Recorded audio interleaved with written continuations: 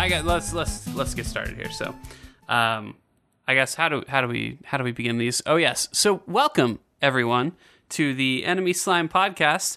This is episode number 61, and I am your usual host, Mr. Jared. I have with me Mr. Michael Mahoney. What's good? Mr. J. Joseph Jr.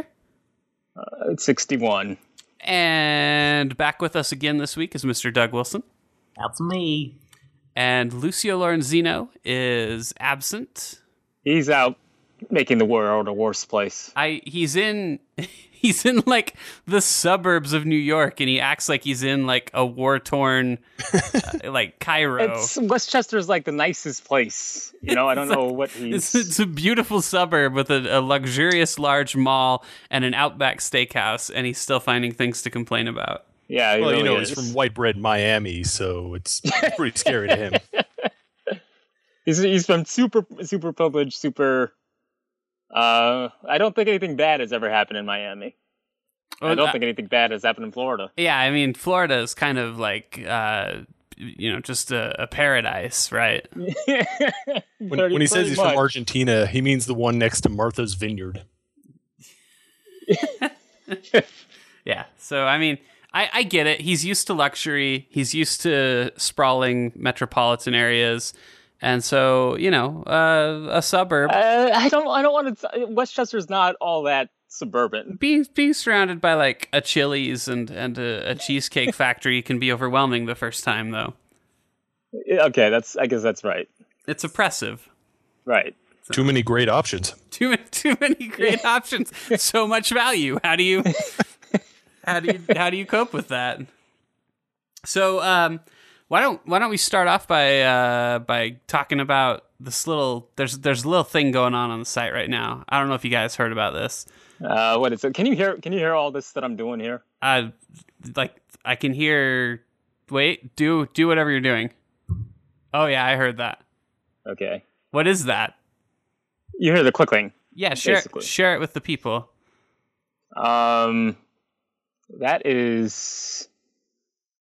That's me not doing my job. I'm supposed to. It's not a body. It's not a body. It's not a body being. Not yet. As long as it's not Hatsune Miku Hentai. It might be. Well, let's not give him too much credit. It might be. Yeah. I'll pump the brakes. I'm in my house, and my pants are certainly around my ankles right now. Well, there you have it. Let's just hope that he's defecating. So anyway, welcome to the Enemy Slime podcast, where we talk about. I trust you, listener. That's why I'm on the can right now. Yeah, he's on the defensive.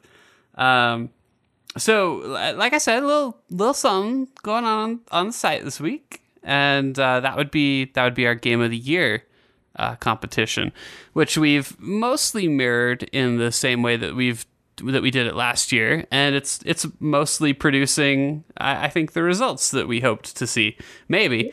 Is it? I don't know that it is. I don't know. Is it upset? Oh, hey, some shit just changed while I was talking. All right. Well, why don't we lead off by talking about the first day of voting, which was yesterday, and maybe what we could do is just run through all the games that we said goodbye to, and maybe we could just say, a word or two in memoriam to say, hey, sorry you died. Okay. Like that. Yeah, so, why not? So, I mean, I think we said goodbye to 5 games yesterday, and okay. And they were, I think they were all pretty good games. So let's just kick things off. No, you don't. That's a goddamn lie. Let's kick things off with Nidhogg. Okay. All right. So yeah, Nidhogg. I guess I like Nidhogg a lot, and I'm not insulting it, but I don't think it's Game of the Year material. I had to put it on my list because it's just one of the few games that I really like to sit down and play with people, which is not something I do a lot these days. So I mean, that's fair. I remember I had my sister a few weeks back. She did something really bizarre, and she's like, "Hey, I want to come to your apartment and I want to play video games." And she never asked about video games, so I said, "Yeah, come on through, and I'll try and figure out something that we can play together." So we tried a bunch of shit. You know what I realized? There's not a whole lot of games with local multiplayer these days, unless you own like a Nintendo console. Well, I was going to say, actually, I feel the opposite, but you have to have an even more bizarre setup where you've hooked up a computer to your television. Yeah, that's true. So it was actually really difficult to figure out stuff we could play together. Yeah. So I taught her a lot of shit, and I taught her like Far Cry and Hatsune Miku actually. She liked Hatsune Miku far better, rhythm game.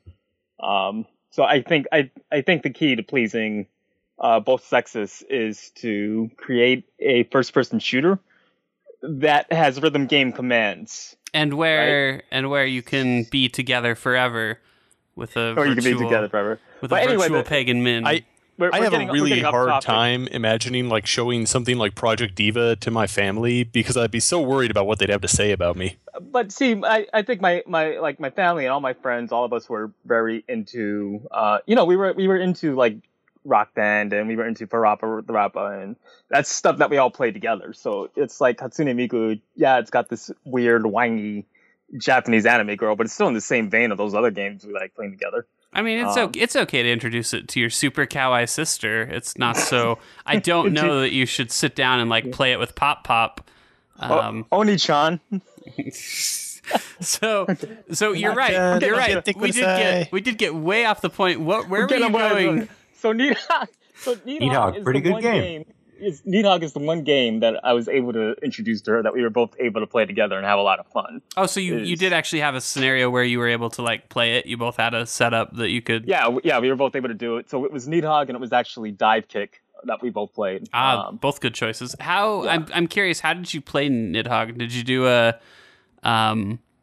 Did you do it on like a computer and like you both just used the keyboard, or did you have controllers hooked up, or what were you able to pull off there? Yeah, we both just kind of used the keyboard, and it was fine. I think we both, Well, that's even more impressive that I think in probably the game's like least ideal setting, you were able to make it work. Like that. Yeah, that speaks volumes. Yeah, and it's still definitely. I think it was still definitely a lot of fun to do that. Yeah, I think some of my favorite local multiplayer experiences this year are. I mean, like Screen Sheet is really cool. The first-person shooter where everybody's invisible. We'll get to it in just a little bit, but like Cannon Brawl is a good example of something that really shines in a local setting. Right. But they're all PC Cannon games. Brawl's a good one. That's one I should have played with her. Not if you didn't have a controller set up though, and that's the problem, right? Is like why are all these games on the platform that's the least friendly to get that stuff going? That's a good point. But nevertheless, Nidhogg kind of ran, many not many, but I had a couple parties at my house and we played quite a bit of it, and I think we definitely got our $15 worth out of it for sure. Right. It's also I like it a little bit more than like say Dive Kick, where Dive Kick just doesn't have a lot to do by yourself, and same with Screen Sheet. Right. And so that was why I didn't rate Screen Sheet very highly, is because it's on a platform that doesn't really inspire local multiplayer. And so if you don't have that setup, like it's really not very fun at all. Right. So, right. But yeah. So anyway, Nidhogg, we had to say goodbye, but we'll remember you forever. And I know that this is audio, and so you can't see this right now, but Jay is aiming a flaming arrow at its corpse as it rides on a boat. I am. That's exactly what we're doing. To Valhalla. Goodbye, Nidhogg. Which is actually we got a much bigger budget for this stuff this year. Yeah, we really we went all out, but I don't think we really considered how much of it would be visible to the listener. So if you but we can describe all the awesome shit that we're doing here. Yeah, and I mean you hit it. You hit it on your first shot, and that's really great. It's burning up right now. It's burning up quite. We put a couple of fireworks on there as well, so it's really pretty. We're all together too. I know this sounds like a Skype call, but it's just that's actually just how Jay sounds in person. Yeah, that's how he sounds in real life. Descending from the heavens to wish our brave warriors well. Yeah, it turns out God's real, and he's Odin. So sorry Christians, but we figured it out here on the Enemy Slime podcast. It was actually Odin the whole time. But that's episode 62. So I mean, later he gets cut in half and becomes Gilgamesh. So I don't know. Maybe it doesn't matter all that much.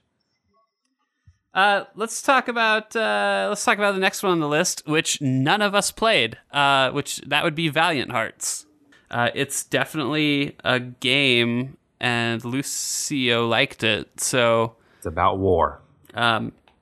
So yeah, let's go ahead. We're gonna take a copy. I think this is digital only, but we burned it to a disc. So we're gonna take a copy and we're gonna just go ahead and throw it down a wishing well. We burned it on a really pretty disc. We actually got this disc custom made. Yeah. So it's got a little gold inlay. Yeah. It's got the label, it looks for all intents and purposes, this is a box copy of Valiant Hearts, the only one in existence. And now we're going to just drop it down this well. And, we special ordered it from Ubisoft. Did you also burn pictures of butts on the CD as well? I mean, one or two. Well, good. I don't want it to be alone. It needs to have some butts. Now I'm going to blow a kiss down the well. So goodbye, Valiant Hearts. May you, I guess, get pulled back up in the bucket the next time someone wants some water. For the next one, the next title that we had to say goodbye to is Cannon Brawl, and I mentioned it earlier. It's got a nice local multiplayer component, but again, maybe just not the best platform. I know that when we talked to the developers last, they had talked a little bit about maybe potentially porting it somewhere. I don't know if any movement's been made there, but I still hope they do, because it is something I'd like to have on a console. I wouldn't mind seeing it on a console. You really wanted it on that Wii U. You wouldn't let that go. Yeah, I still think it would work great on the Wii U, and I don't really know. It's one of those things where when you know that somebody should do something, but you don't necessarily know how or what or why. I know that they should use that touchpad, but I really have no idea how they should do it. Or I guess they could do it for like the managing the structures and constructing them and telling it where on the screen to place them. Yeah, I mean, it feels so right. So, or maybe just to fire. It's a great firing mechanism. Yeah, actually, that's true. I think that would work pretty well. But anyway, unfortunately, we have to say goodbye to it. Well done. It died a noble death. We're launching this one into space. Yeah, so this one we're loading into a rocket right now that Doug just finished priming. And so I guess we'll. Oh, there it goes. Yep. That's off it goes. Right. Off into the cosmos. I'm saluting it right now, and there you go. It flew far enough into the sky that I couldn't see it anymore. But then there was a little twinkle. You know how that happens when something Cannon Brawl is blasting off again. When something happens in real life. Yeah, when something goes up really high in real life, that thing that happens. That's what happened. So. Anyway, next up is a game that we're real sorry to see go.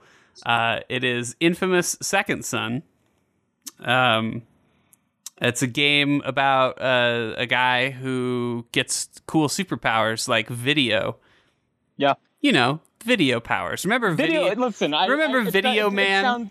It sounds really stupid in the premise. Like if you just read like the pitch on Wikipedia, it sounds really dumb. Oh, actually, I'm sorry. Video's the Neon. That was the one. Video's the bad one. Neon's the good one. Well, it sounds really dumb when you like just kind of talk about it, when you just kind of look at it. Like I thought, because when I was researching it right before I bought it, I was like, wow, Video and Neon, those sound like really stupid powers. But then you play it, and it's actually pretty fun, really good. And I think both of them. See, I like what they did with the powers. The conduit they're associated with is kind of I guess their personality types are kind of the opposite of how their powers end up working for Delsin. Mm-hmm. So, like Fetch, the conduit who has Neon, she's a very kind of violent, vengeful person, and her powers are all about she's off to kill people and all this kind of stuff, and you can encourage her to kill more people, or you can encourage her to cool it down.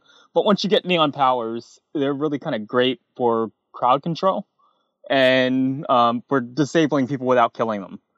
Meanwhile, Eugene, he's like, oh, I want to save the world, and I want to be a superhero, and I don't want anyone to be bullied ever again. But then you get Eugene's powers, which are the video powers, and the video powers are very kind of deadly and violent and good for clearing out mass amount of enemies really quickly. I thought that was a neat little touch just in terms of the characterizations versus how their powers actually work. I thought it was a lot of fun. I thought it was a pretty fun. My only real problem with the game was how short it was. It is short. I feel like I I feel like on top of being like short from a campaign structure, I feel like the city feels kind of small. Oh, you thought so? I thought so. And then here's what I'll say. Yeah. I think the game that looks nice. I think it looks really nice. I think it might even still be like one of the best looking games of this generation. But So far, yeah. My issues with it, and it's been so long since I played. My issues with it are the morality system, which is horse shit, and apparently I can't actually dock points for that because that's just how Infamous is, and I should have known better. Yeah, you should have known better. But it's still bullshit, and it's just, I mean, it's like a Mass Effect level of crappy. And then my other problems, there are other issues I have with the story, but we can forget about that now. My other problem is that I don't really think that melee is a viable option in that game unless you're... What? You don't think so? Not unless you're like a real heavy-duty hit-and-run kind of guy. Like, well, yeah, that's kind of how it's designed. I feel like what they did in terms of melee is because in Infamous 2, right?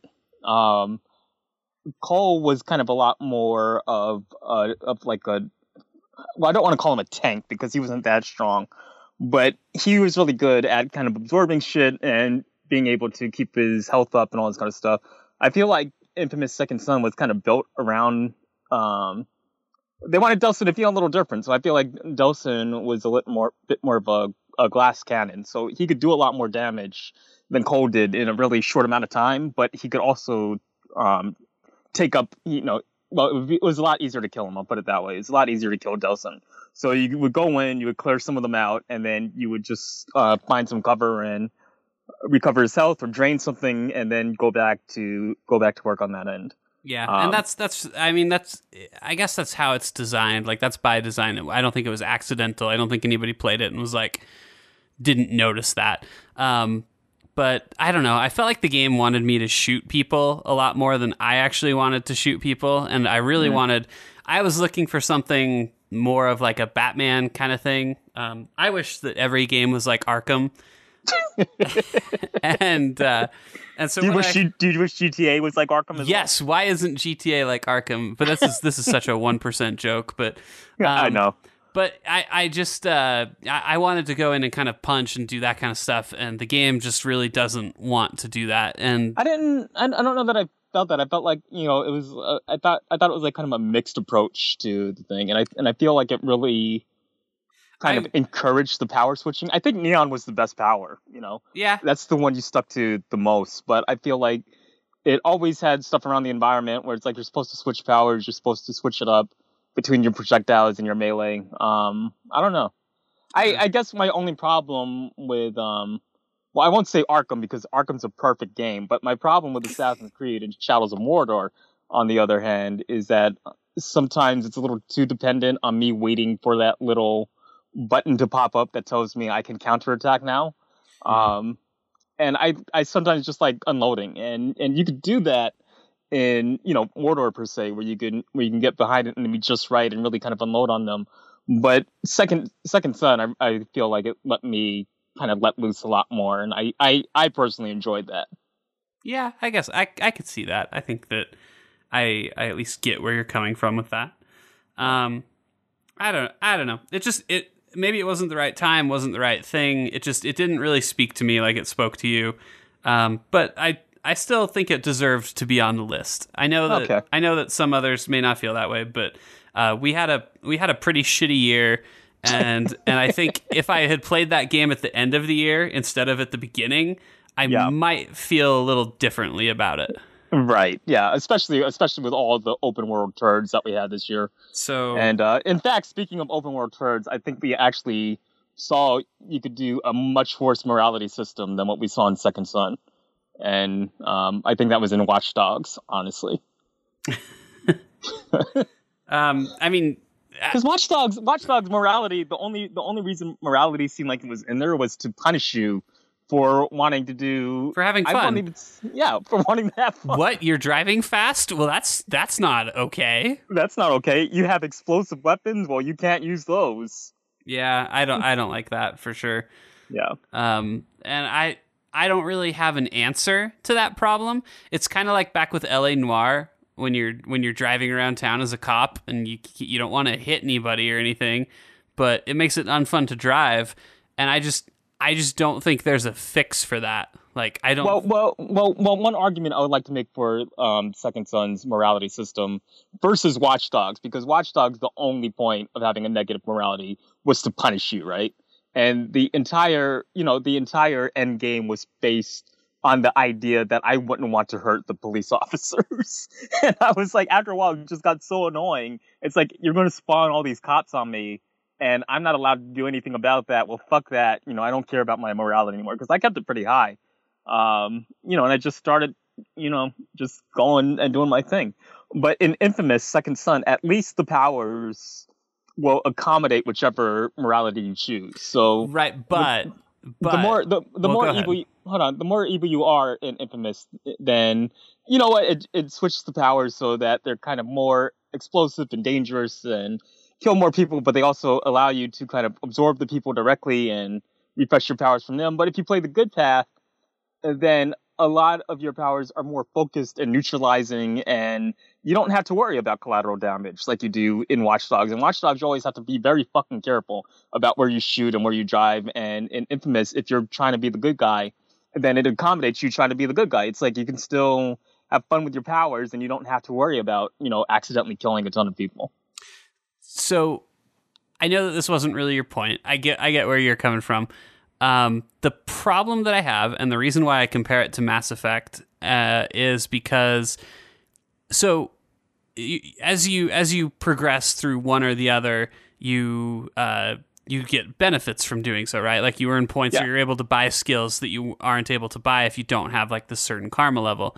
Right. Well, so that means that in order to get the highest skill, you want to have the highest karma level. And so once you've decided on a path, there's no more decisions to make. The game keeps giving you choices. Like, it's like, hey, do you want to do a good thing or a bad thing? But the choice is always do whatever the first one you did was. Just like Mass Effect, where, you can't pass your really high speech checks later in the game unless you're strong enough with Paragon or Renegade. And so you're just pigeonholed where, like, there might be a dialogue option where I would really rather say this, but I'm not going to. I'm going to pick Renegade because I have to, or at the end of the game, I'm going to have a character die who I don't want to die or something. Now, there's not a lot of point in going into this too deeply, but the original Mass Effect, you just bought those points. You could be killing everybody and still buy up like all your Paragon skills. It was Mass Effect 2 that made you like accountable to what a dick you were. I feel like I need a little help there by what you mean by buying them. I remember Mass Effect is just acquiring Paragon them through how and Renegade were skills, like on your skill tree. You bought points in those.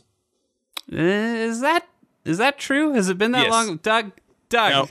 Is he right? I can't remember. It's been too long. The only thing is it may have you may have needed to unlock point or like the later levels by being a dick, but you went in those and bought them the same as like your singularity ability or your focus. So I just want to say this. I like 100% agree with you on what you're saying. But I think I came into Second Son after the first two Infamous games. And, for full discretion, I was a big Infamous 2 fan. And I kind of knew that first choice you made in game was basically the path that you were going to stick to for the rest of the game. And I'll be honest, too, Second Son is kind of, while I feel like, both endings are kind of worthwhile, I kind of like Delsin's path in both of them, where he can become the superhero or he becomes like this massive dick. There's not a whole lot of difference where you're like, okay, I must see both karmas. It's kind of like, so it is very superficial, but I think in terms of even having it, they were at least good at designing around the karma system, whereas a game like Watch Dogs was not designed around its karma system. It was just simply in its purest form to punish you. It's like you could either be a really good guy and have an easy time playing this game, or you could be a really bad guy and you're going to die faster because everyone hates you and we're always calling the cops on you. And with Ubisoft and Watch Dogs, it felt like they were shoehorning you in and forcing you to be one thing, whereas at least in Second Son, the first choice is basically going to be what your karma is for the rest of the game. but at least they're very good for rewarding you in one of the two sides that you want to play.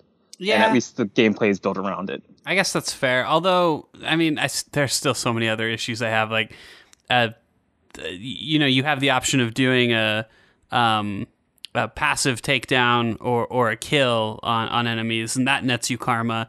But I mean, it's just a matter of choosing two buttons, and there's no benefit to killing somebody over taking them down. Like it would have been an inconvenience. I would have liked to see something where, like, if you don't kill somebody, after a certain amount of time, they can get released from the grapple or something like that. And so there's more of a struggle there to do it, and there's more of an incentive. Knights of the Old Republic still has kind of a bad morality system, but what I like about it is that there's a lot of reward for being a dick. Like, a guy runs up to you and he's like, "Go find my sister," and you kill him. And then you get whatever the quest reward would have been without having to do his bullshit. And I mean, I feel like the best approach that I've seen to morality systems have been from the Fallout series. Yeah, I think The Witcher also is probably my go-to example in a modern series. Right, but I think I think as far as Infamous, like I understand everything you're saying. I mostly agree with everything you're saying. But I think, as far as Infamous is concerned, I don't know that they're trying to push that deep. It might be nicer to see something a bit deeper in terms of the karma system in the future. But it's really kind of the choice, choosing between whether you're going to be a superhero or whether you want to become infamous. So it's kind of like, what it is. And I've always thought, from the very first game in Infamous, their storyline, wasn't, even though it was called Infamous, their storyline wasn't built around you being able to do the negative karma path. The negative karma path felt really bizarre because negative karma was more like the practical choices, right? So in the first Infamous game, it was like, am I going to take this food and keep it for myself and my girlfriend and my best friend? Or am I going to go ahead and let everyone have at this food? And you're like, you're in an apocalypse type scenario. Keeping the food seems like a kind of pragmatic choice. It doesn't seem like you're being necessarily evil, right? Except it's a video game, and you're not right. You're not going to starve to death. And by the way, I would really admire a game where they gave you that choice, and you give the food to everybody, and then you die. Yeah, no, no. And I think and I had problems with that at the time, and I thought it was really shallow. And I thought Infamous 2 at least fixed their karma system in a sense that they tied it kind of to your love interest. So, I guess I'll go in and spoil it because it's been out for several years now. So you had these two girls, Nyx and Ko, and they would push you towards a certain karma. So Nyx would be like, let's go out and let's really fuck shit up and, just let your wild side loose. You're like the paragon of power. No one should fucking question you. And then Ko is like, you know what? I'm an officer of the law. You need to kind of sit up and fly straight, and you need to do what's right by the people and all this kind of stuff. But following their karmic paths, like following Nyx's evil path and then following Ko's path, what they did at the end of the game was so great in that depending on which woman you chose to follow, that particular woman would become the final boss of the game. So you would be encouraged to follow them and do everything they said. You're being the good guy, you're being the lawful officer, and then Ko is like, you know what? At the end of the game, I can't do what I thought I could do. I guess I'm not that just as I thought, and you end up fighting her. You follow Nyx's evil path, and Nyx is like, come on, let's fuck shit up, let's do all this shit. And then finally, at the end of the game, Nyx is like, you know what? You're too fucking crazy for your own good. It's time for me to stop you. And I thought what was so great about that was like the character motivations were perfect, and I thought it was so great that they made you follow these one path, made you get really close to this character, and then they kind of flipped the script. And I thought that was terrific and wonderful. So I liked that application of the karma system. When I finally got to Second Son wasn't as deep as 2, but it wasn't as bad as 1. So it was kind of like middle ground. I feel like if they do another sequel to Infamous on the PlayStation 4, and I hope they do, that maybe they'll go back a little bit more to what they did with Infamous 2. And I would like to see that again. But you're right. What you're describing sounds better. Right. But I still think they need to just scrap it entirely. I don't agree because I think it's really for the comic book fans and for, are you going to be a superhero and a villain? I think comic books are very black and white in those terms. But you can do that. You can do that. You can present somebody with a scenario and ask them to pick the best choice, and maybe make it a little less obvious than give the food or keep the food, and then get to like a certain stage of the game and be keeping track of all these options as you go through it, and then get to this phase where it tallies everything up and says, okay, you have clearly demonstrated that you are a bad guy, so now here you've unlocked this bad guy power set, and that's what you're set in for like the remaining quarter of the game. I mean, that's fair. That sounds like a pretty good system. I think that would improve it, by a wide mile, because then at least there's a reason to be making the choices. I just don't like being repeatedly presented choices that it doesn't matter because it's just already been made for me. Okay. That would be all I'd say. And like I said, it's probably my biggest issue with the game, because I see this pretty cool world that they created and these cool powers and all this stuff and all this opportunity, and then just this like wet fart of a morality system that just could be so easily. I don't even think it would be that hard for them to fix it. I mean, I think you nailed exactly what Infamous Second Son was, and you said it was like a tech demo for the PlayStation 4, and I think that's honestly what it was. And it was unfortunately such an abysmal year in video games that a tech demo was one of the better games this year. Yeah, I mean, it was good. I don't regret playing it. I've finished it to completion, so that's a lot more than I can say for a lot of the other games that came out this year. But Yeah. Anyway, we spent a while on that. Let's say let's say goodbye to this one. We're sending this one to Cuba. Yeah, this one is just being exiled to Cuba. So, see you but later. it's being exiled to a pretty nice villa. We really hooked it up, and it's going to have a full wait staff. We've actually during our discussion, we've been flying there. Yeah, we got one of Elon Musk. We got one of his jets. Yeah, like his space jets or whatever. So we're going suborbital flight. Seriously, we weren't kidding about the budget. It's crazy. We got the presidential salute battery doing a 21 gun salute in Second Son's honor. Yep. Pretty. I mean, I'm weeping right now. Yeah, and who could blame you? It all sounds 100% accurate and real. Before we go back, guys, I'm gonna just stop into a pharmacy and get some medication, just some prescriptionless meds. Yeah. All nothing that's dangerous or that I can get hooked on. Just like some extra strength antihistamines and some horse tranquilizers. Yeah. Oh, and I could really use a giant, like comically large bottle of vanilla extract. So let me just grab that real quick. And get all the rum and cigars that you can as well. I guess that too. I'm gonna get me some Big Mac. So some of J-Law's Big Mac. The last game that we have to say goodbye to. I know this one hurts, Jay. I'm so sorry.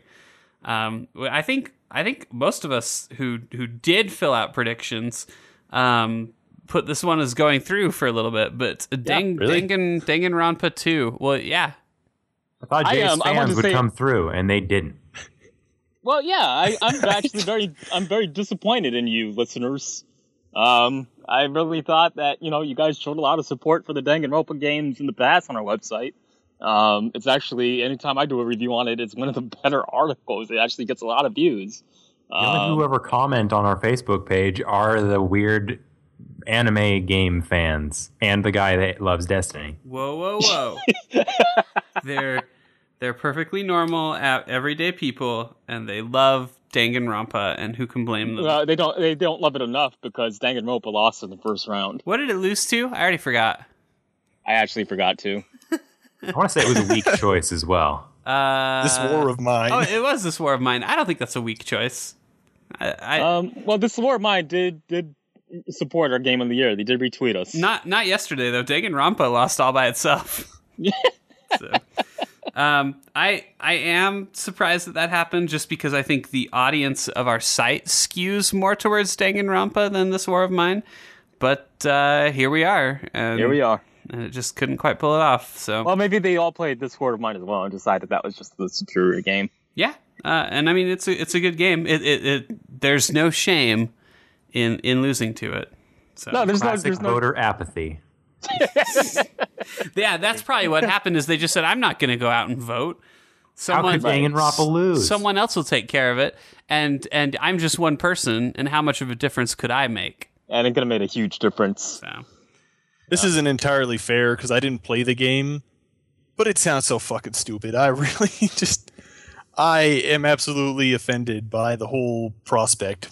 Really? So I've bad. described it a couple times on the podcast. So I'll do it one more time. And I think what Danganronpa does that's actually really smart. I mean, you gotta keep in mind it's like a ton of kind of independent guys just kind of fucking around, right, and just making this kind of wacky, zany story with a lot of murder and a lot of blood and a lot of killing. But I think what they do that's kind of smart about it is that they take these Japanese stereotypes that people like you hate, and they use that to kind of play up on your perceptions of it. Like you expect something from these tropes, right? You see kind of the biker character, and you're like, oh, I expect him to be the tough badass. Or you see the the singing Japanese pop idol, and you're like, oh, she's going to be the sweetheart, the girl next door who's my best friend. And they take that and they use that to kind of fuck with your mind because you're expecting one thing, and then Danganronpa says, no, they're actually the other. They play against it. They play up on your expectations. They know you're expecting a certain thing when you see these characters.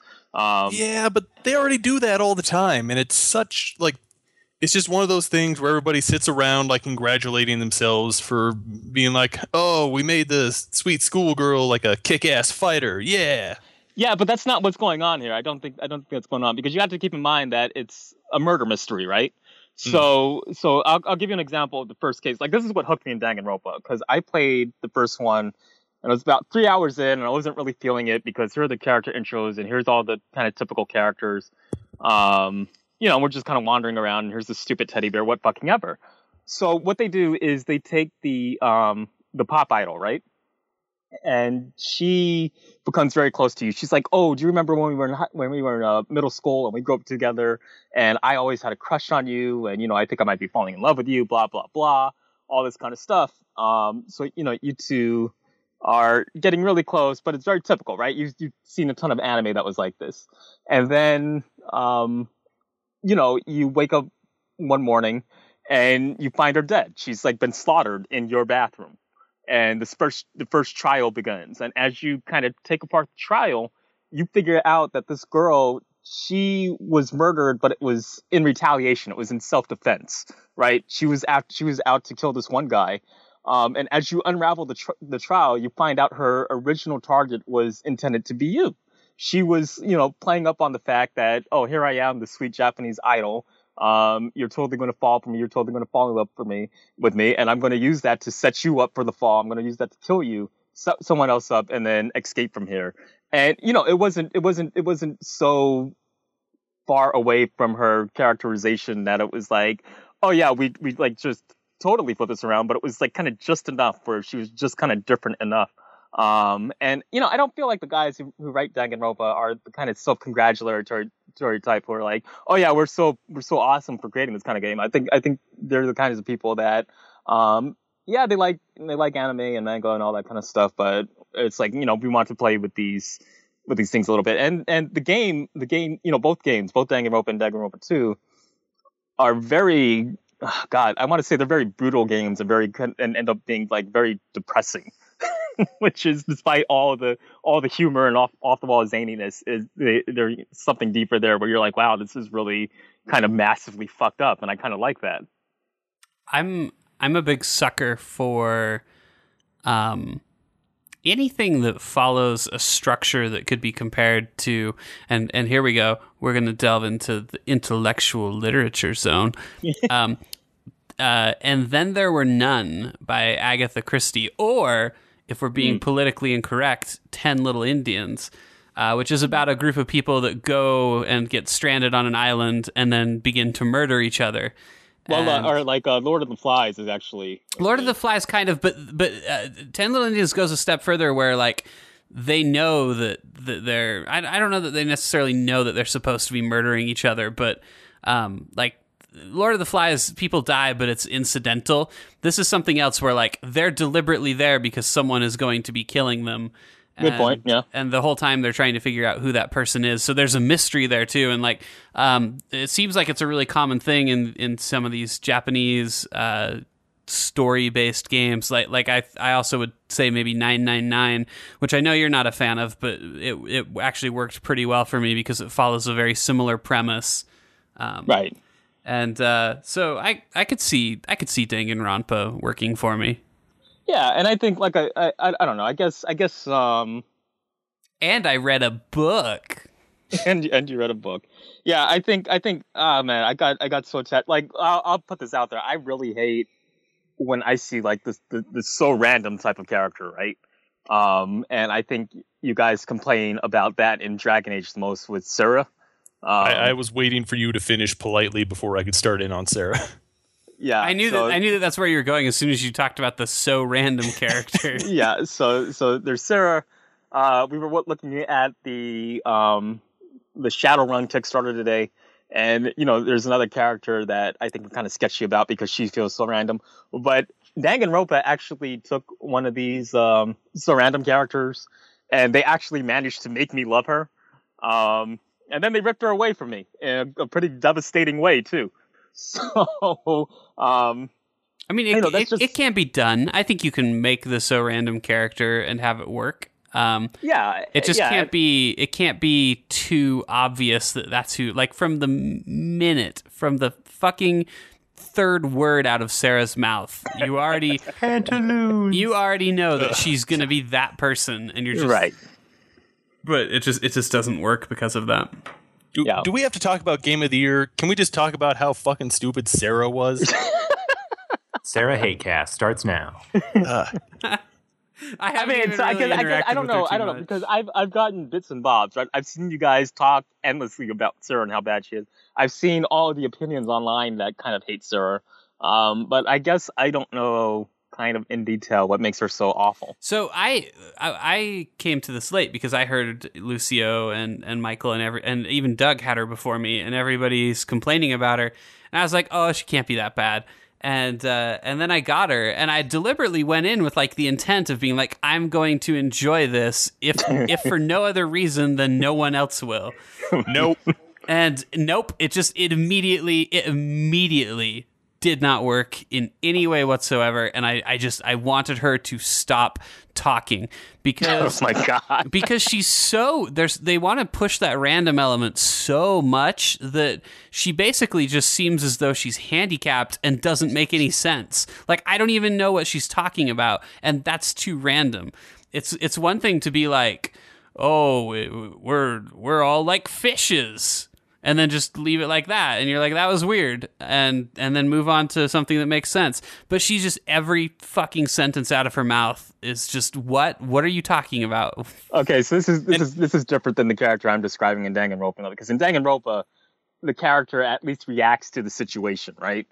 She'll make a random comment, but it'll be a random comment in relation. Like, you'll see two women in Danganronpa, and it's like, oh, let's go bathe together, and then this random character will be like, oh, welcome to the world of girl love, it's slippery when wet, right? It'll be shit like that. It'll be a weird comment, but it'll be on something that's going on. So if it's just like random for the sake of random, that just that doesn't even sound like the same character. That just sounds like someone who's weird. The first quest Sarah gives you is to get bees. And I kind of I like the idea. So quirky and funny. I like the idea of a quest to get bees, but not from her.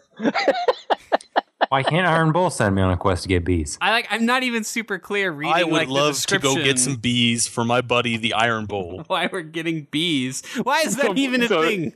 So you just go get bees. You just. Oh my god! I feel like you don't get bees. You send one of your 3 advisors to go get bees. Of course you do. You're the hero of time or whatever. You can't be trivialized with bullshit like that. Or whatever you are, the champion of Kirkwall. You're the champion of Kirkwall. You don't have time to fucking go get bees. The Herald of Ferelden. Yeah, the Herald of Ferelden, the last Grey Warden or something. The guy who saved the Citadel. Yeah, that one. Commander Shepard. Master Chief of the SS-360. That guy from Jade Mist, whatever their Japanese game was. So I dread to ask, what's the point of getting the bees? I don't really recall. You get a jar of bees grenade recipe. Okay. That's it. That's I didn't actually know that. Oh, it's so wacky and random. You throw the bees, and the monsters are like, "Oh no, bees!" And Yeah, because like a big fucking dragon's gonna give a shit if there's bees. Are they sure that they didn't mean to like put that in Sunset Overdrive? Maybe like they got their days mixed up or something, and a normal gun made it into Sunset Overdrive, and Dragon Age somehow got the bee grenade. It just seems odd. Anyway, yeah. Sarah, fucking hater. So Sarah. So anyway, Danganronpa, we're so sorry to see you go. We're going to give it a Tibetan sky burial, traditional Tibetan sky burial. So we're actually nailing it down to a rock or a slab right now. and we got to Tibet from Cuba in the time that you've listened to this podcast. Yeah, and we don't have time to wait for the vultures to naturally come and pick away the meat. So we bought what do you call them? A gaggle, a fleet. A flock of vultures. So we've been starving them, and we're gonna go ahead and just let them out. And there they go. But these are pretty high-end vultures. You have to understand. We had these specially bred over, the course of months. Now the challenge is getting them to eat the PS Vita cart. So what we've done there is we've coated it in pepperoni, and it looks like we all know vultures love pepperoni. that's. So apparently a group of vultures is a venue. Oh, well, there you have it. A Which venue. sounds made up as shit. A venue I thought it of was a vultures. cavalcade. It's Sarah's venue of vultures. I like it. I hate it. I changed my mind. I don't like it at all. It's so random and quirky. So, by the time this goes live, we'll know the final results, but we can at least talk about maybe the standings on today's voting as well. Where it's going. And just maybe talk about where it's going and whether or not that makes us mad or sad or neither. Yeah, I mean, I don't know. I guess I've already seen my biggest upset, so I don't know that. Things are pretty much going the way I expected them to. I was surprised by a couple things today, but it looks like it's kind of settled down a little bit.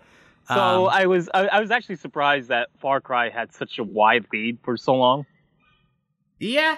I don't know. Like, I just have a hard time envisioning World of Warcraft as a Game of the Year contender. As an expansion. I feel like what happened. Choice from me. Like, it's just because I played pretty much everything else that people have already said. So Yeah, it's the seriously, only other Doug, game. what the hell? I'm sorry.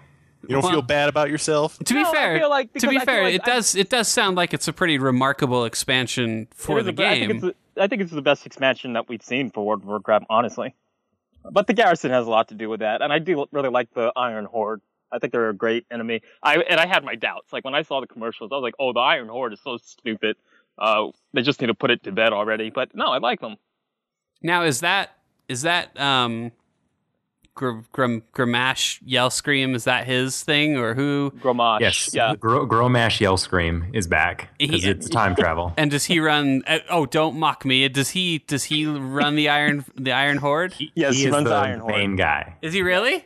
He will Yeah, he is. he will be the end boss What after about he's infused with demonic corruption because that's obviously what's going to happen in the story. Garrosh Yell Scream? He's dead. Yeah, well, that's he dies in the spoilers, but expansion. he dies. Yeah, he dies in the expect.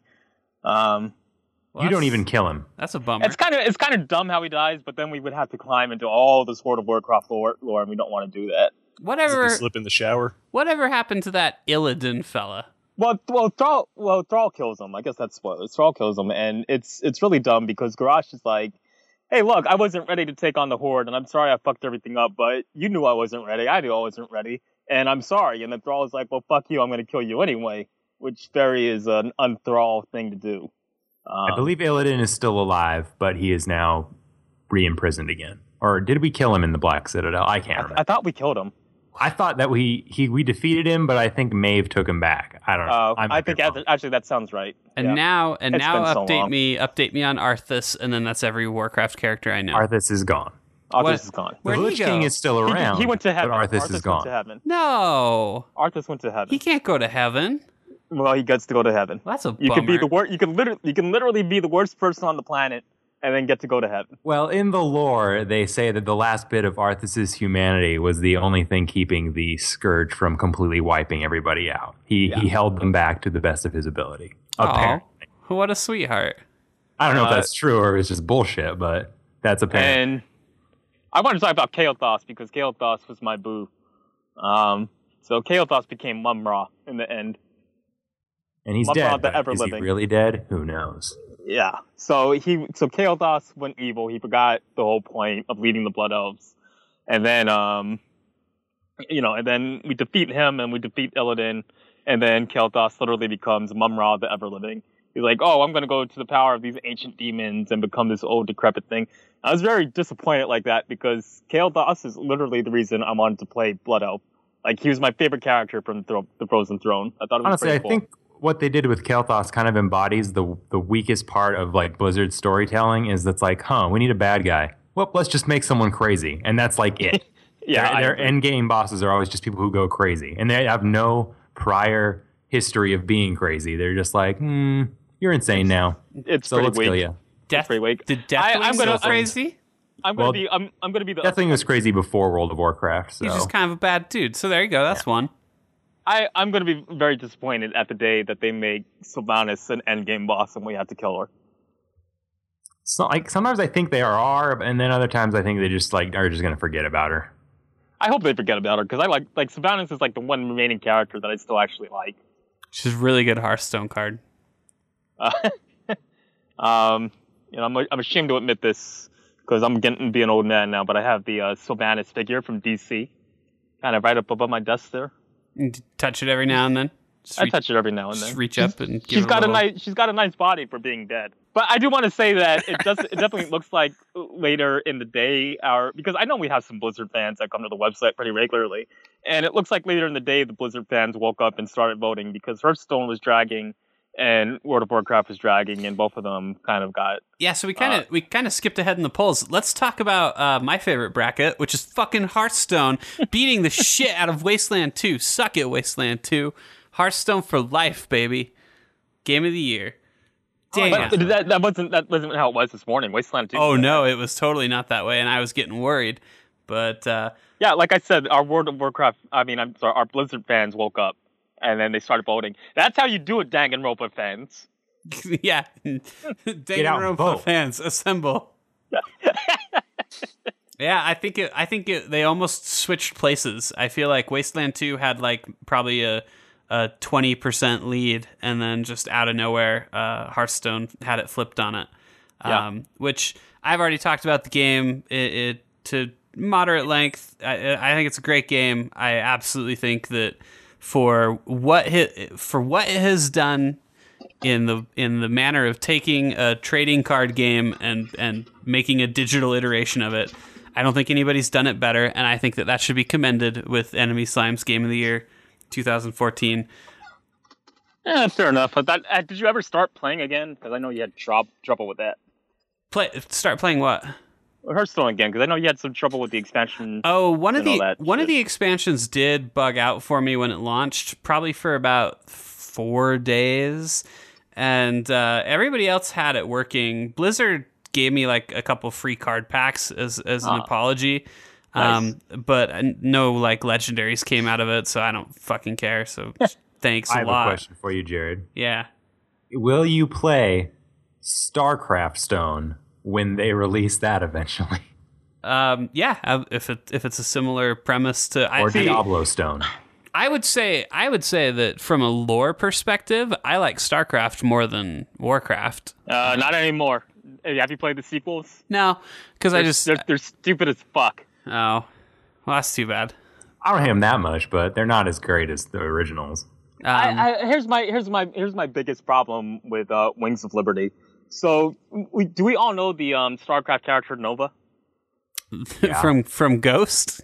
Yeah, from Ghost. The greatest game ever made. Oh wait, is that still a character? Like, does she actually show up in kidding? StarCraft 2? Nova is like their fucking Blizzard is in love with Nova, but they won't give her a fucking game. Now, I feel like StarCraft Ghost could have actually been a really good game if they had released it. But it's like they had this character Nova, and they had nothing to do with her, so they put her in everything. First of all, she gets a fucking shrine in World of Warcraft, right?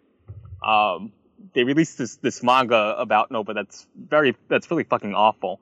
Oh my god! And then they released a book. It's literally Oliver Twist, only it stars Nova. So they kind of shove Nova in your face left and right. And here's the most obnoxious thing in Wings of Liberty. So in Wings of Liberty, Nova is an assassin for the bad guys, for Articus Minx and all that. And meanwhile, there's another ghost. He's called a Spectre, named Daniel Tosh, right? Who's obviously based on the reggae singer of the same name, Tosh. Wait, is his name really Daniel Tosh? His name is Daniel. His name is Daniel Tosh. You're sure? Daniel Tosh, like Tosh.0. I know it's Tosh, but I don't know if it's Daniel. If it's not, okay, maybe I'm wrong. It might not be Daniel, but it's definitely Tosh. And then there's the new Zerg Queen, Mary Kate and Ashley Olsen. So anyway, Tosh is definitely based on this singer, right? He's got dreadlocks, Jamaican accent, talks about spiritualism, all this kind of stuff. So Tosh joins your thing, and Tosh is supposed to have like a criminal background. But he's a really cool guy, right? He's like a guy that you can get a beer with, and he really comes through for you and all this kind of stuff. Nope. Okay, so what's his real name? No, wait, I think you meant nope, like he's actually a bad guy? Is he a bad guy? No, so here's the thing. So I want to say crazy guy. I want to say Tosh is kind of like your best buddy, right, in the game. Or what, he's pretty close to you. He doesn't, at least in Wings of Liberty, he doesn't stab you in the back. I don't know about the future games. I thought he stabbed you in the back in Wings of Liberty. I was swearing. No, he doesn't. He doesn't, because this is what happens. Nova shows up completely out of the blue. And all you know about Nova is that she's one of the baddies and she works for the enemy. And Nova is like, you know what? I want you to go ahead and kill Tosh for no other reason than I said so. And you have absolutely no reason to listen to Nova, right? You don't know who she is. She just comes out of nowhere. Like, fuck all this other extended universe shit that we have on Nova. She's like, I want you to kill Tosh for whatever reason. If you choose to kill Tosh, then yes, the storyline changes so he betrays you. If you're like, fuck you, Nova, I'm not going to kill Tosh, then Tosh kind of remains a strong ally. Tosh is like, you know what, I'm still your best dude. And I feel like it's such lazy writing, and I feel like, you know what, why the fuck am I supposed to choose Nova over Tosh? Because you love her, Blizzard? Because you think she's such a great character, but you've never released a game about her? And it's like, God, it was such... I just thought it was pretty bad writing, Plus, they have very similar abilities. It's like you're just trading out one type of ghost for the other. There's no point to it. His name is Gabriel. Gabriel Byrne. I was close. Gabriel Tosh. I was close. Anyway, I think Nova is very pretty. I like the way she looks in that ghost outfit. But there's no, bros before hoes. I'm not betraying my dude Tosh. All right, well, there you go.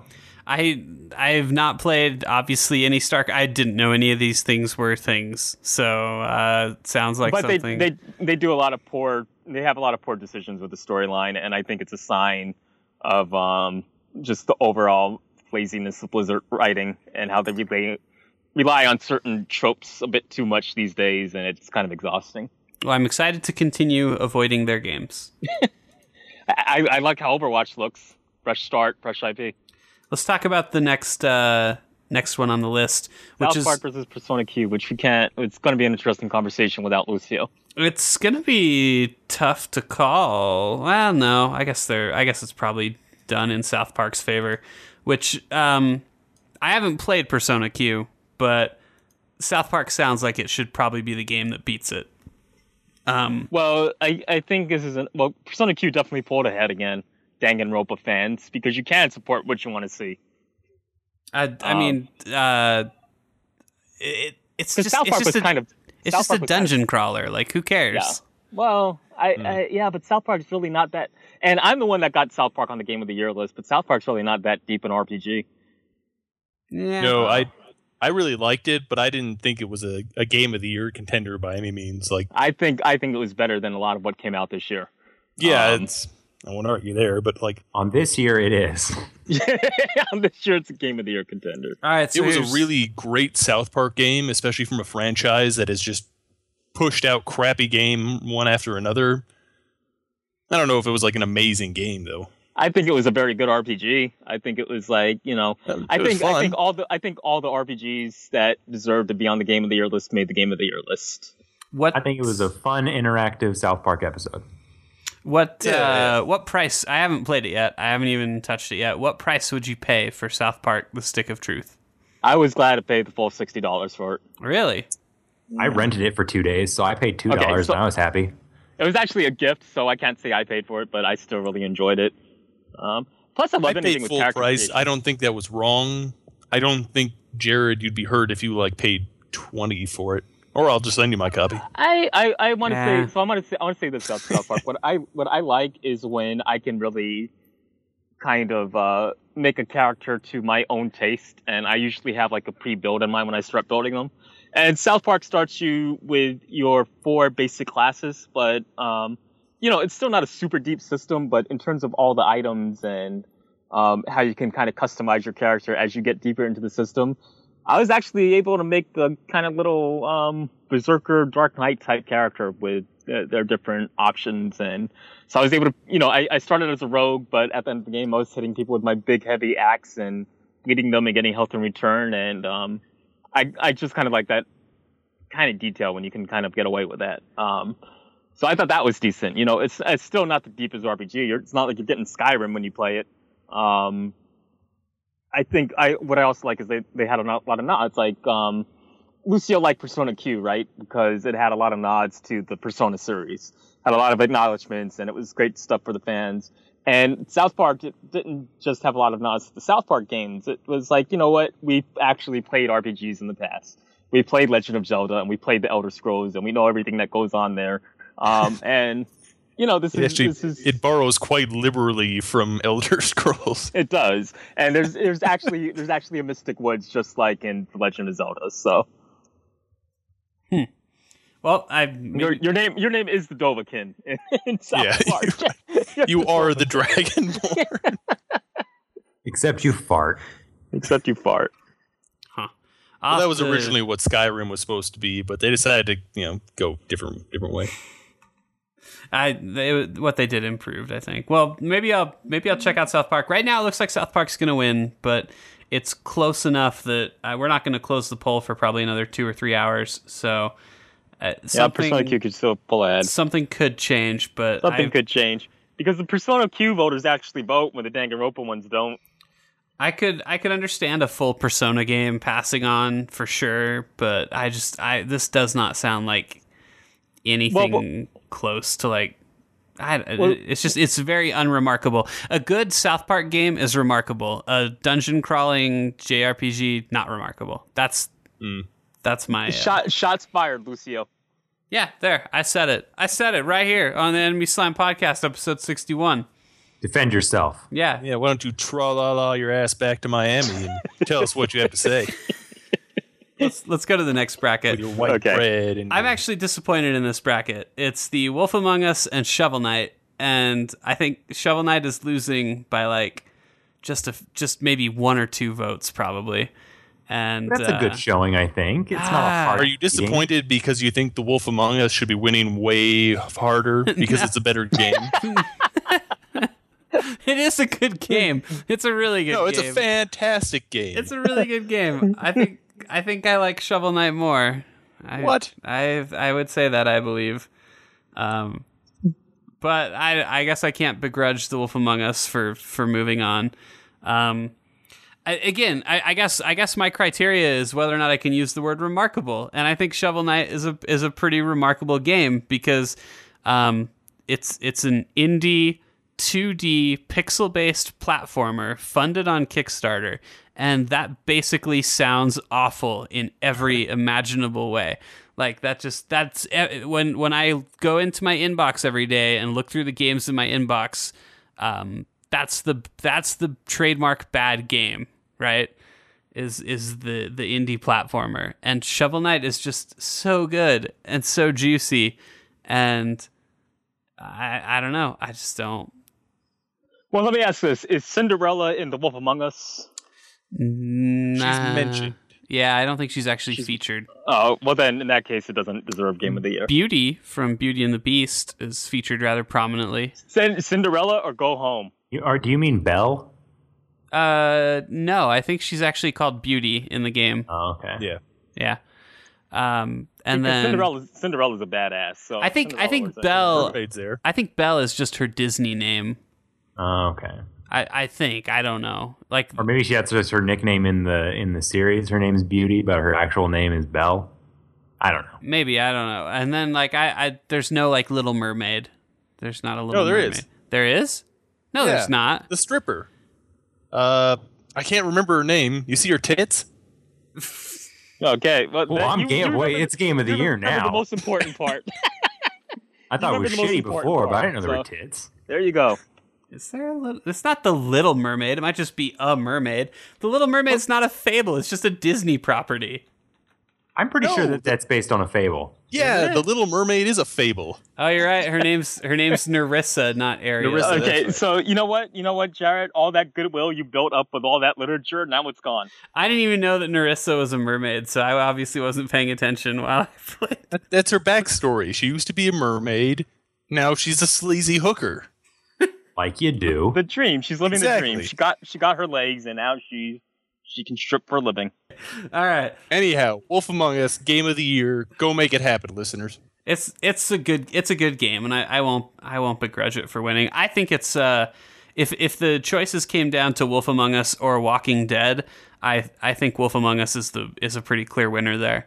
Really? Yeah. Yeah, it is. I think it is probably the best game that Telltale has put out of that type. Oh wow, that's a pretty hefty recommendation. Okay, I'll check it out. Yeah, I would definitely say that. If for no other reason than the endings, like the endings are so fluid and responsive to your choices, it feels like you have an effect on The Wolf Among Us a lot more than you do on The Walking Dead. All right.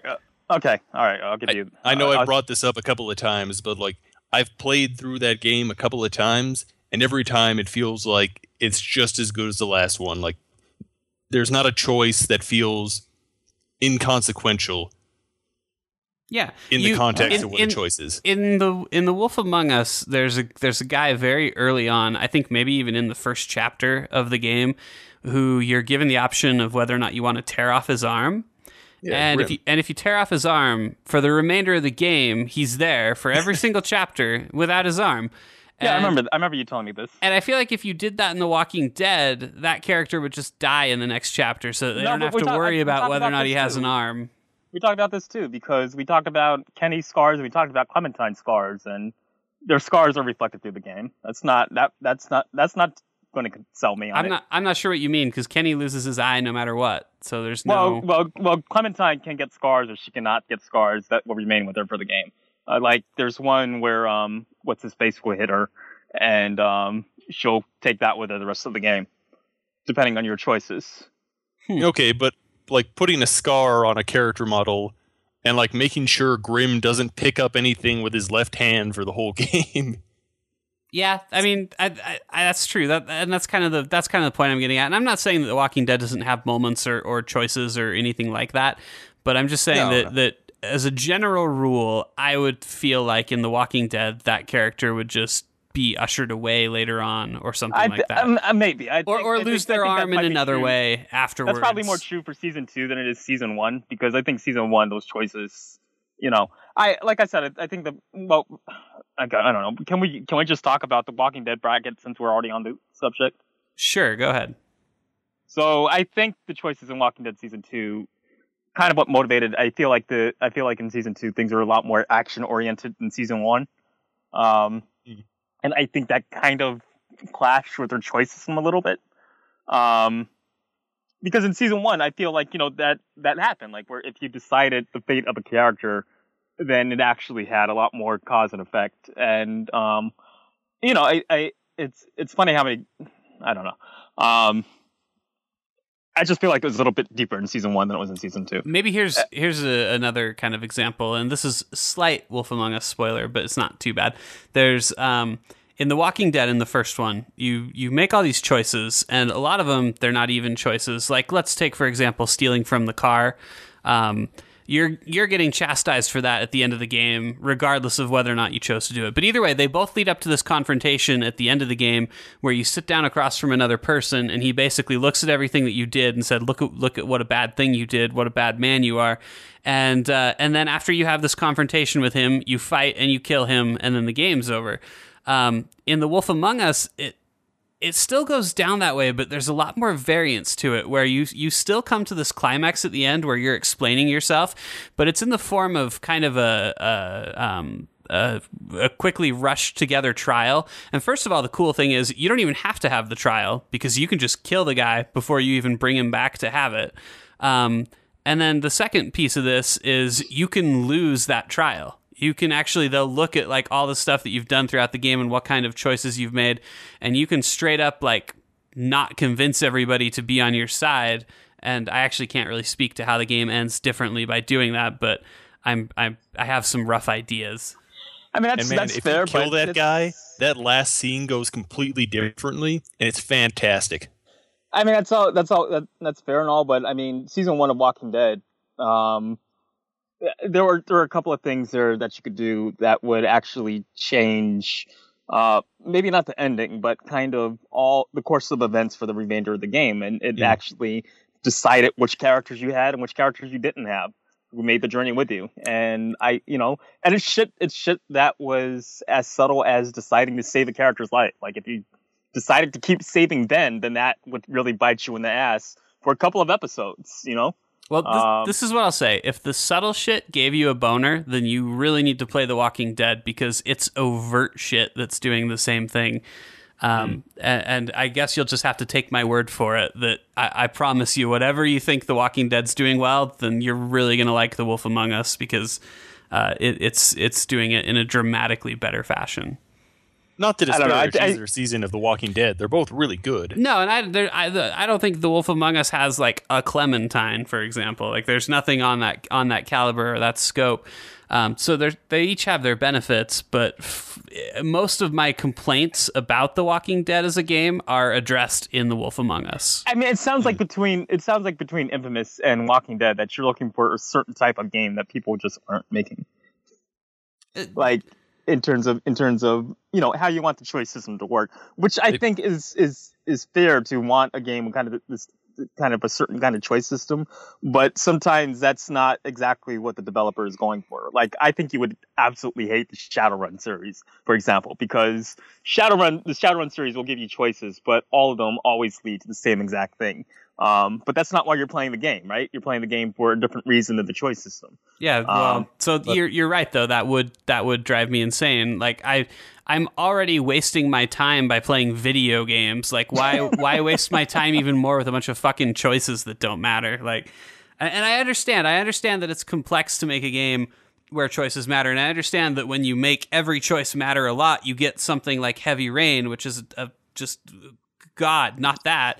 I don't want that. So, I mean, someone did make the game I wanted, and it was Heavy Rain, so that's too bad. But I feel like there are little things that you can do that go a long way, and no matter how you play The Wolf Among Us, the last shot, the last scene is going to be the same, I think, no matter what. Is it not?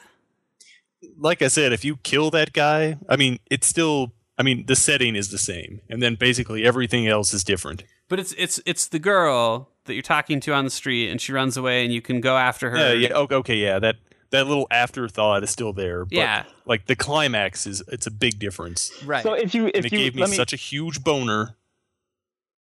Let me ask you this. Period. If you had a game that was the morality system of New Vegas, the ending system of Chrono Trigger, and the choice system of The Wolf Among Us, would that be like your perfect game? I actually wouldn't cite New Vegas as being a great morality system. Oh my God. What do you want? I like the faction element to New Vegas, but at the end of the day, you're still just trying not to piss off the faction that you choose. Like you're just saying like, oh, I want to be on the Brotherhood of Steel's side, so I'm going to make all the decisions that's going to make them be okay. But you make those choices in real life. People do that when they pick which fraternity they want to belong to. Sure, yeah. I'm not saying that I've never made a choice because I just don't want it to be so obvious what the benefit to me is. Like, I don't want a little bracket in it on each choice that says, like, NCR is not going to like this. Why can't you just let me make the choice, and then I should have been smart enough to be like, oh, you know who's not going to like that? Shit, it's going to be the NCR. But instead, the game like has to do this blatant thing where it's like, if you pick this, you're going to get this faction. And then it's not a choice anymore because I just know that I'm trying to get the faction. The difference between New Vegas and Fallout 3, for example, is locking yourself into one path in Fallout 3 meant that any faction against that path would probably line up against your ideals, right? And you could still generally work with everyone. Like, if you were evil, you could still work with the Brotherhood of Steel. They just wouldn't like you as much. But in New Vegas, you could choose which direction you're going to go to in terms of morality, but then all the factions were kind of more nuanced in terms of who you want to pick, just because of the slight difference that, okay, here's this karma and then here's this other karma on top of it. You know, just two different levels. I thought that was, I thought that was good in giving the complexities of game design. I don't know. I don't know what you want, Jared. You seem like a hard mistress to please. It seems like it's hard to get at your Big Mac in terms of morality systems. I just want a little vagueness. You know, there's this moment in Dark Souls where you come across a guy in a jail cell and you have the option of letting him out or leaving him in the cell, or I guess you could just kill him too, which is actually the best thing to do. But you let him out, and then there's a bunch of consequences to doing that. And maybe that's not the best example. I think The Witcher is still a pretty prime example of another thing I like too, where you'll have this thing where I think in the first game there's a guy that you find out is a werewolf, and you have the option of turning him in or letting him like keep his secret and be a werewolf. And I'm totally probably botching this choice, but it has no moral weight in the sense of like, you're not going to get good points or bad points depending on which one you do. You just decide what you think is the best option, and then later on the game very explicitly will show you this is what happened because you let him do this. And he'll either you can get into this situation where he'll come and help you in this fight, and I actually don't know what happens if you kill him or turn him in, but I know he's not going to be there to help you with the fight. But it's not like good, you picked the option, you get the point. There's no like clear indicator on the screen that tells you that this is the one you should pick. It's just straight up, and The Walking Dead does this too.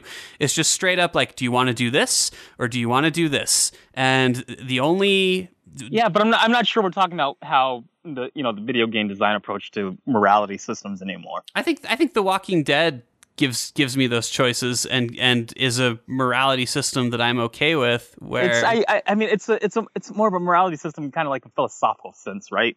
Because I don't know. It's because I think what we're talking, right, is in Infamous, the choice you're making is whether you're going to be a superhero or a supervillain. But in Walking Dead, it's not, you're not making that decision. You're not making the decision, right? Is Clementine going to go on to be like an evil conqueror, or you're making more kind of like in the moment, what am I going to do? That's like, that's how you become the evil conquerors. You make those decisions and you do them consistently in a certain way. I think we're talking about like kind of the difference between, right? Our choices are what define our morality. Like, our choices are okay, yeah, but now you're getting too fucking deep. Yeah, man, we're all just globs of atoms. Well, our choices are morality, but listen, I think what we're talking about is the difference, right? Am I going to follow the law? Am I not going to am I going to become a cop, or am I going to go ahead and become a bank robber, right? I think we're talking about that choice versus, am I going to go into this candy store and then steal this candy bar because I'm really hungry and all this kind of stuff. We're not talking, I think the game design approach, right? It kind of like simplifies things and quantitates things. Like you don't have this complaint about combat systems. It's like, oh, I can take my sword and I can parry and I can thrust, but I can't really do all the fluid motions that go in between. It's I don't know. It's you're getting a little too deep for us, Jared, or deep for me anyway. I think it's I think I'm pretty clear with what I want. I just want a little bit of, So we still have a lot more brackets to talk about. Yeah, we do. We could talk about morality all day, but what we should really talk about, here's an important choice: Smash Brothers or The Walking Dead. I mean, skipped over Bracket I. I know. We'll go back to it. Smash Yeah. Brothers or The Walking Dead. Pick one. Walking Dead. The Walking Dead. Walking Dead. God, fuck you guys. Smash Brothers is so good.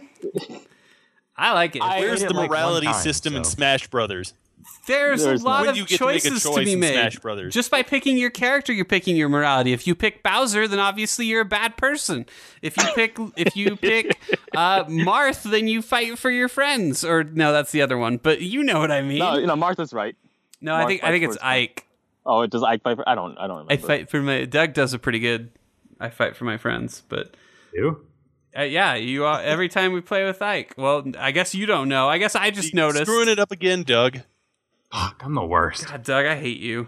All right, let's talk about Bracket I then, which was very different also this morning.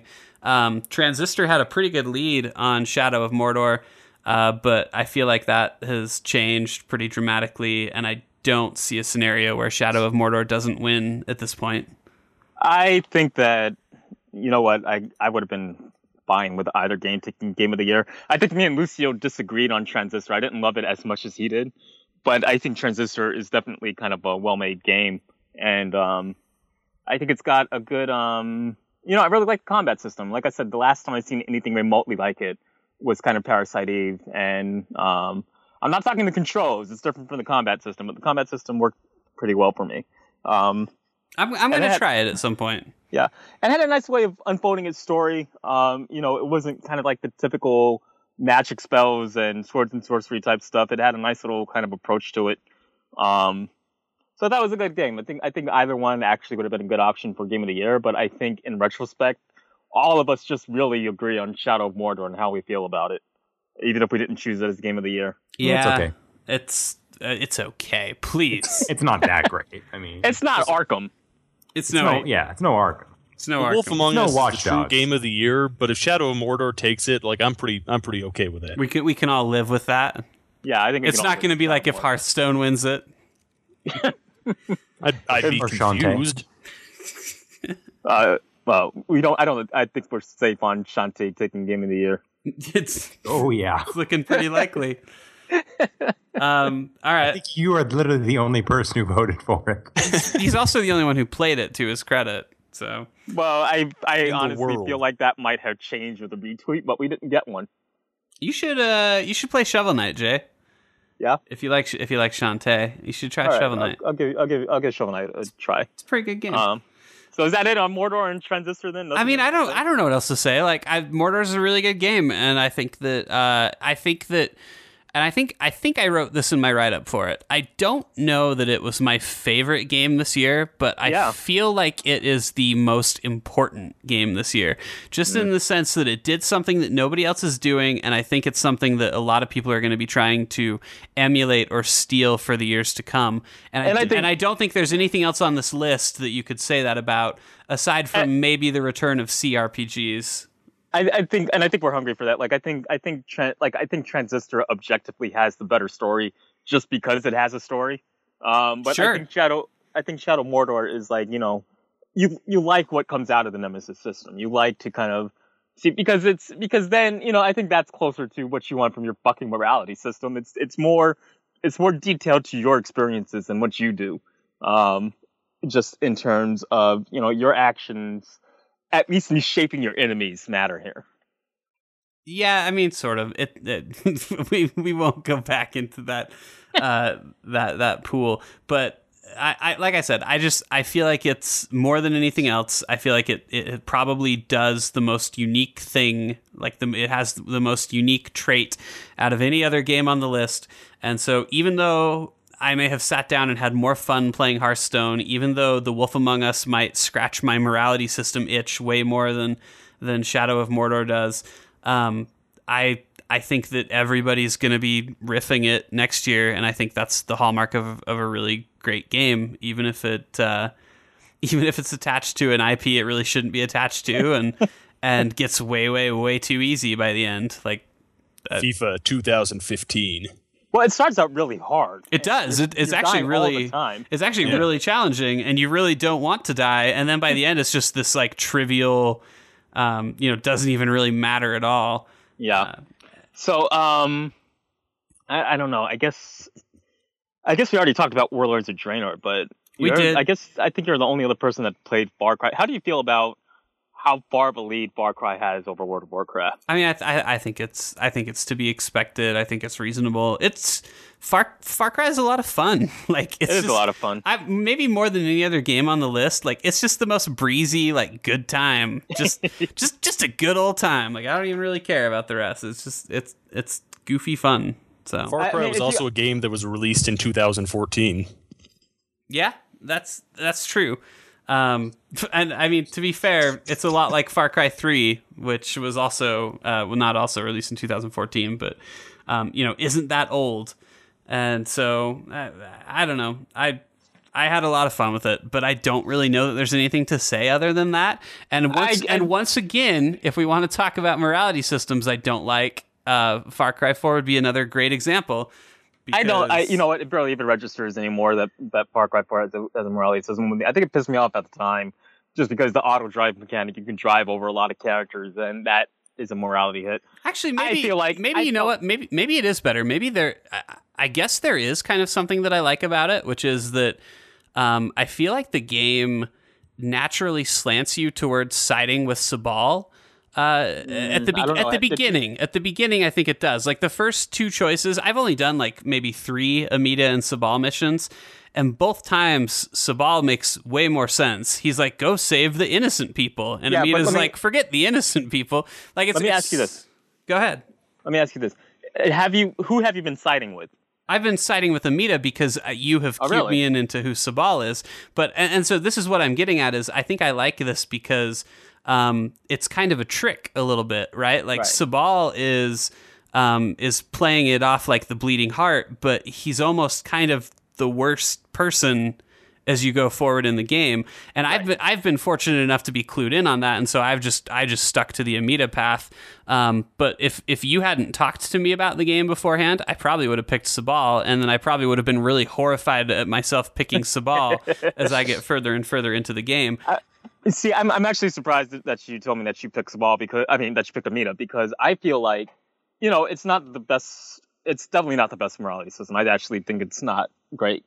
But I feel like what they do that's kind of good about it is depending on who you start siding with, the writing starts slanting in such a way that it supports your choice, but it doesn't feel like it's so on the nose like BioWare games do, right? It doesn't feel like, or it doesn't even feel like as on the nose as Infamous does. It just feels like, you know what? I'm really not sure about my opening choices in the game. I'm really not sure about siding Sabal, and I'm really not sure about siding with Amita. And if you know what they become at the end of the game, that actually makes it even harder to decide and they're both not nice people by the end of the game, right? It kind of more depends on where your personal values lie. But I think the writing is such that as you continue on, it really starts to soften you towards the character you picked, and they become more humanized and more of a character in your brain. And then the other one just becomes more of this kind of evil dictator. Like I think Amita starts to really open up to you in such a way where you're like, oh wow, I actually like this woman. I still think there's a lot of stuff they could have done better with the writing, and especially for the characterizations of Amitas and Sabal. But I don't know. I felt like by the end of the game, it was almost to the point where that little epilogue they had for Amita, they did such a good job humanizing her that the epilogue they have for her feels really kind of out of character. Like, why did you even fucking have that? I think you were married to this one vision, and you did a good job of making me like her otherwise, and then you have this that almost ruins it. And I think that speaks to my entire Far Cry experience, because when I started playing it, I didn't super like the game.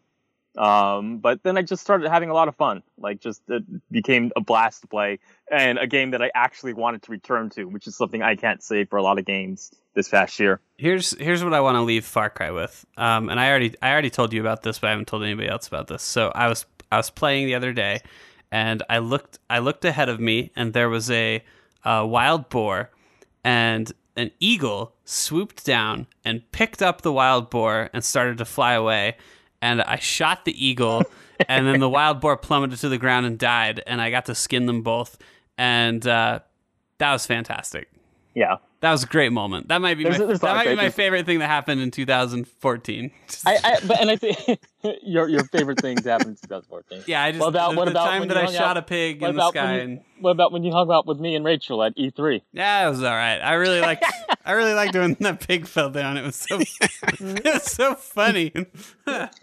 Man. See. I do think that the little director behind the scenes, it makes for a lot of great moments. I think it has that in common with Shadow of Mordor, where it's more the tailored experiences that no one else is going to see. Only you're really going to experience that. Let's hit the last two, and then our bonus poll real quick. Try to kind of make this a little quicker. Dark Souls 2 and This War of Mine. I think I'm the only one who's played them both, and I really like them both, but they are just so wildly different that this is. I mean, almost every matchup on here is pretty wildly different. Like, it's really kind of funny how none of the like CRPGs wound up together. The closest matchup on here is probably South Park and Persona Q. Everything else is like, oh, it's a fighting game and a zombie apocalypse adventure game. Or, oh, it's a card game or a retro aesthetic PC RPG. Like, it's not even close. And so this is another mismatched kind of pair. I think just from a personal standpoint for me, Dark Souls 2 is probably my favorite Souls game. I don't know if Doug wants to debate. I can say this for the first and the second one. I bought these games twice. Which do you think is better? Do you think Souls 2 is better than Souls 1? I think overall Souls 2 is better, but there's some things that I still really like about Souls 1. I wrote it in my write-up for the game. I think that the well in Majula is just such a good example of Dark Souls' like design philosophy, where they put this well that they know that the very first time that you see it, you are not going to be strong enough to survive the drop into it. But that doesn't stop them from putting it in like the opening zone of the game and you can still go in there if you want. And putting a bunch of fucking treasure in it and just trying their hardest to bait you into jumping into that fucking well. And being like, come on, man, just come on down here. Look at all this treasure. I bet you'll live. You might live. And then the kicker is you finally get enough strength that you survive the initial fall, but then you're almost guaranteed to die on the next one. Like, even if you heal up, because the next drop is even longer. And that is fucking fantastic to me. I love that game. I love that spirit of just like, it's not trolling you, but it is just a little bit, just the tiniest bit. I don't know, man. The game just doesn't hold your hand at all. Arkham doesn't do that though. Well, So yeah. I don't know that that's any good. I mean, it's no Arkham. I mean, Dark Souls is not nearly as good as Arkham. That Mr. Freeze boss battle, am I right, guys? Oh yeah, That's for way sure. better boss battle than any sure. Dark Souls boss Way battle. better. Who's the boss in Dark Souls? Not Mr. Freeze. Why would you play it? But yeah, I like this War of Mine because it is dramatically different than anything else. Probably the most different game on the entire bracket. And I admire that and I respect that, and I'd like to see more games like it. But if we're just talking about like having fun and the game that I put more time into and wouldn't even, I'll totally go back and probably play it again when it comes out on next gen with the DLC bundled in. So it's got to go to Dark Souls 2 for me. Let's talk about the last one, which is Divinity Original Sin and Shantae and the Pirate's Curse. Oh, I mean, there's nothing to talk about. it lost hard. Doug's the only one who played Divinity, I think. Yeah, Um, Lucio That's did not the well, only one that but played he's not Divinity. here. I played Divinity too. Oh, did you? Mm-hmm.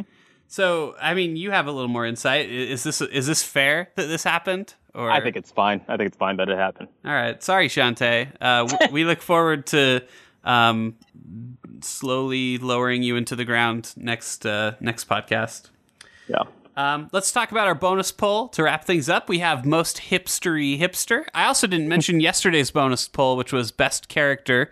Congratulations to Clementine, who is I think Clementine deserved to win that. our winner for that. Wasn't she like the only serious one on the list? No, all of them were serious. No, I think all of them would have been fine choices. Yeah. Pagan Min was a great character. Ratbag. I really liked Ratbag. Right. I guess you didn't. Like Pagan Min. The point, it was missing Sarah. I mean, clearly she is the best character of this year. That's true. We did miss her. So I'd like to point out here that most hipstery hipster, Sonic the Hedgehog is currently our winner, thanks to his new scarf. Guys, got to go fast. But this is important to me. Delson Rowe is in second place. You guys don't know what a fucking hipster is if you elected Delson Rowe as hipster. If your name is You don't Delson, know. obviously you are a hipster. Delson's a Native American That's 100% fair and accurate. Yeah, Native Americans are hipsters. That Delson is missing a douchebaggy beard. So that does take some of Delson has a Native American name, and he wears a denim vest. All Native Americans wear denim. That's a fact. Whoa. We're not trying to make wide sweeping generalizations about a group of people here. God, he probably doesn't even smoke like weed like a normal person. He probably just uses like peyote. Exactly. Like a real hipster. So you guys, first of all, your little state doesn't have a Greenpoint. It doesn't have a Williamsburg. I can show you what a real fucking hipster is, and Delson is not a real hipster. Delson's set up as a small town punk. We have he looks like a small Our state town has punk. Sugar House. We have and that a- is Yeah. hipster central. We have a Native American reservation, and I saw a lot of hipsters there. Do you So see a lot of true. hipsters? We killed do you see a all lot these of, Do people. you see a lot of hipsters when you go to casinos? We don't have any Native American casinos. Okay. Utah's not allowed to have anything fun. You probably see a ton of hipsters Just if you went to hipsters. Native American casinos. If you went to like Foxwoods, you would see a lot of hipsters there. I actually didn't notice that Sunset Overdrive's main character and Watch Dogs both finally got some votes. They were at 0 earlier, so really, I think that they made the right choice here. I think Sonic is the most hipstery hipster. It does amuse me greatly that Sonic actually won that. I just put that on as a joke. Does he have a trilby yet? He might. He even sounds like a hipster in the new cartoon. God, I hope he gets one of those bicycles with the really big front wheels. That would just be perfect. So you know the ending to Sonic Boom on the 3DS. That was all of them were dancing, ironically. Oh yeah, that's probably it, huh? I want him to answer his iPhone with like one of those connectors with an old receiver on it.